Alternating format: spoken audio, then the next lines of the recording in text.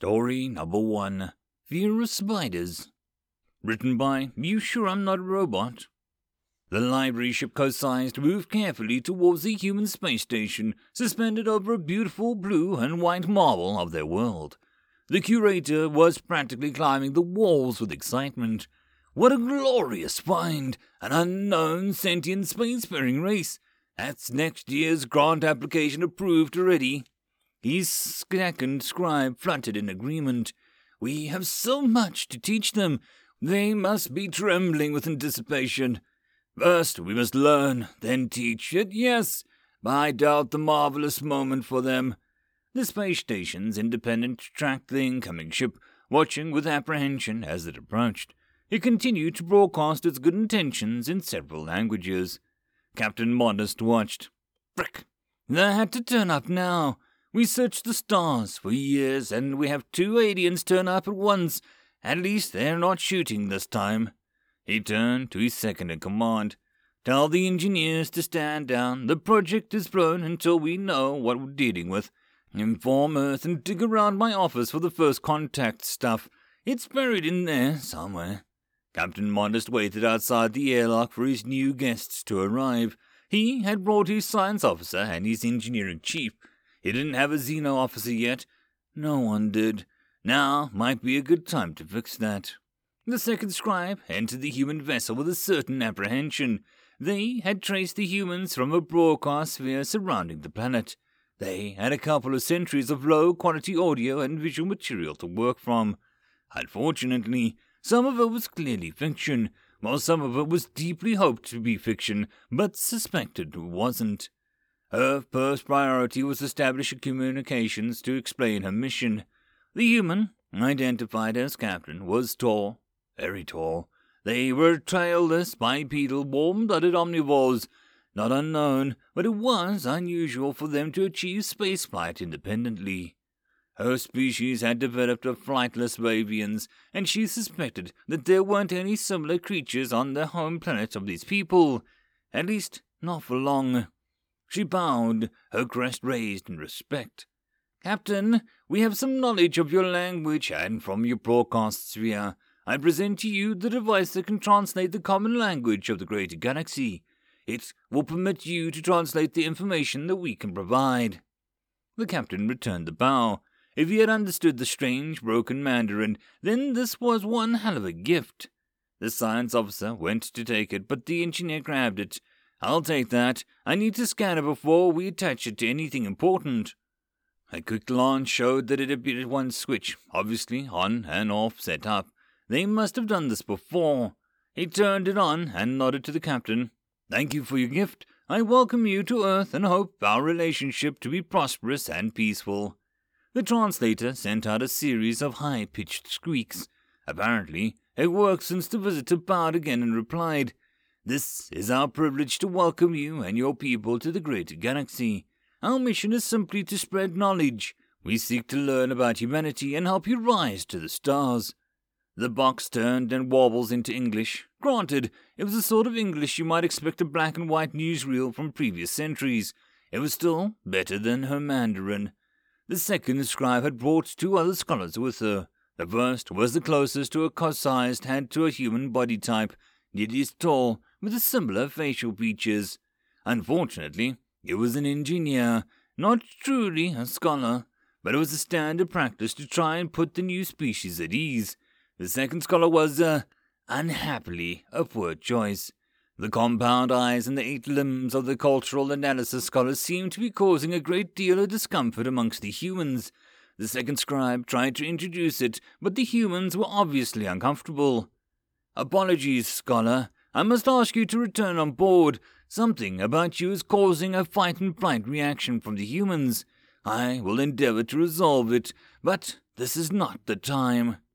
Second scribe, this is very core of my profession. I must be present for the introduction of this new species. She bowed to her colleague. It is indeed a tragedy. I will record all of our interactions for you. Now please, withdraw. She quickly sent her disgruntled scholar back to the ship before it can become an issue. When everything seemed to be going well, she would ask the captain about it privately. The captain heard a mixed warbles and squeaks before the guests, but the translator remained silent. Second scribe, does your gift not translate such language?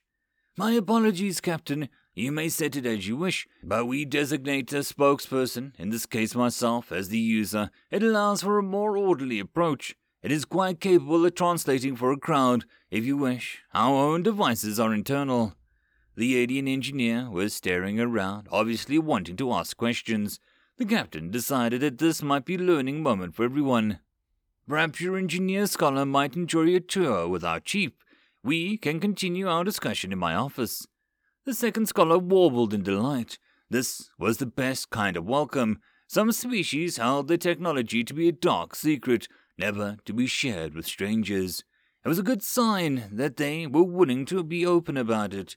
She turned to her engineer. You are permitted to tour with the human engineer. Adjust your translator, and please behave appropriately. I will rejoin you on the ship.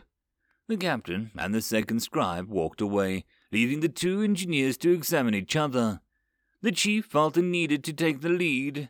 This was his station.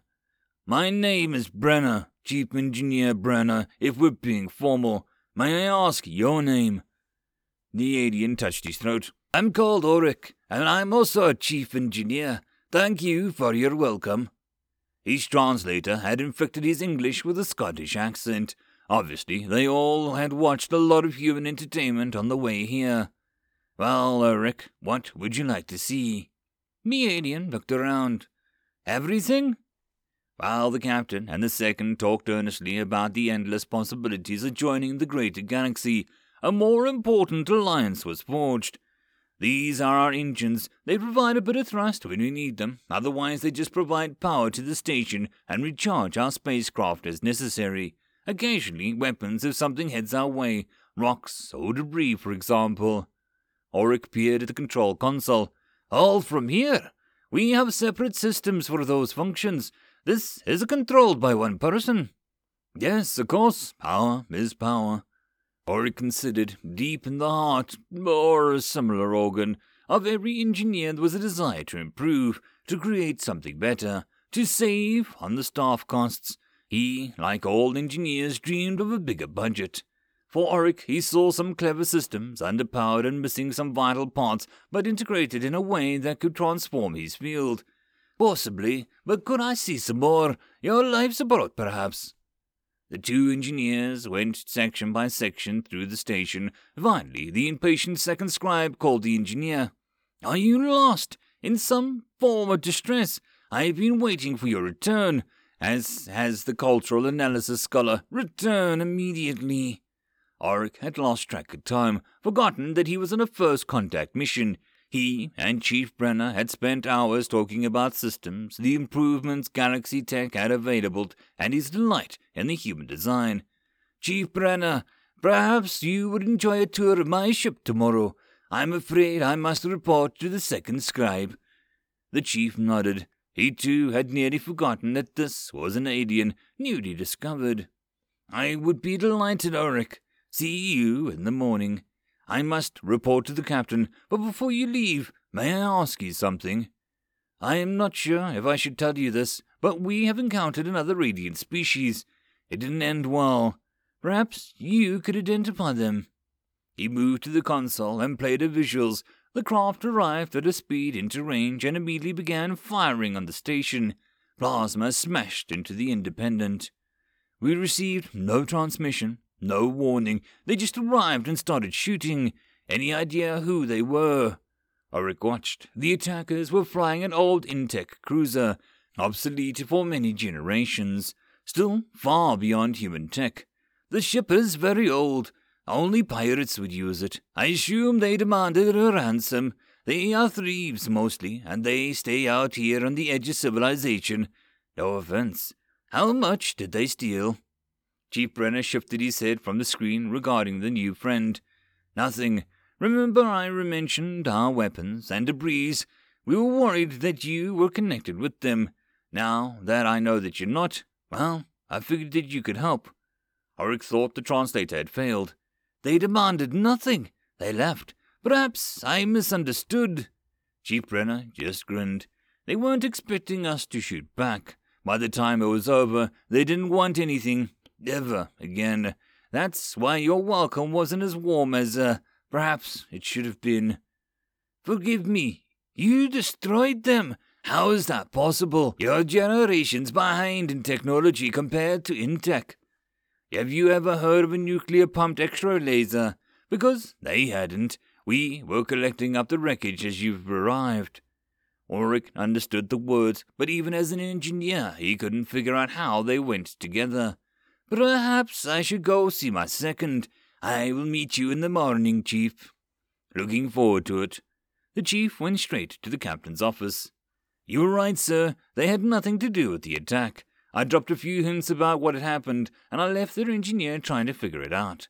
He's a good one. Told me I have a lot about their capabilities. Pure civilian. I get to see their ship in the morning. Well done, Chief. I practically bought Girl Scout cookies from this second scribe. I'm briefing Earth now. We will continue the welcome, allow them access to everything. It makes no odds until we figure out how this stuff works. The second scribe reported back to the curator. Captain, it was very helpful. He explained the current political structure, gave us access to the world database, with the apologies for some of its contents. Apparently, it is uncensored. We all have full access to the planet and has designated our shuttle as Xeno 1, should we wish to land anywhere. My records cannot find a more open and comprehensive welcome. The curator nodded. Yet, you don't sound convinced. What's in your mind, second? The second fluttered in frustration, her crest rising and falling. That's the problem. Who does that? Our own contact took nearly a generation before we opened up our world, and we were careless. Have these humans no fear? Ulrich had been listening, waiting to report.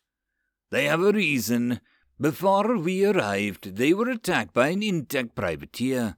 It must have followed our trail and jumped ahead.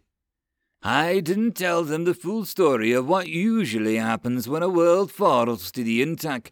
They destroyed it, and then we interrupted them recovering the debris. Such a ship could destroy us with ease. They have the finest engineering skills that I've ever seen. With the wreckage of that ship alone, they will be in the greater galaxy soon enough.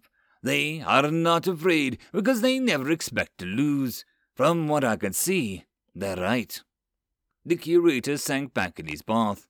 Well, best ensure that they join the community. We don't want them on the outside. You will prioritize engineering and design. Send them everything. Engineer Ulrich, you are now in charge of this contact.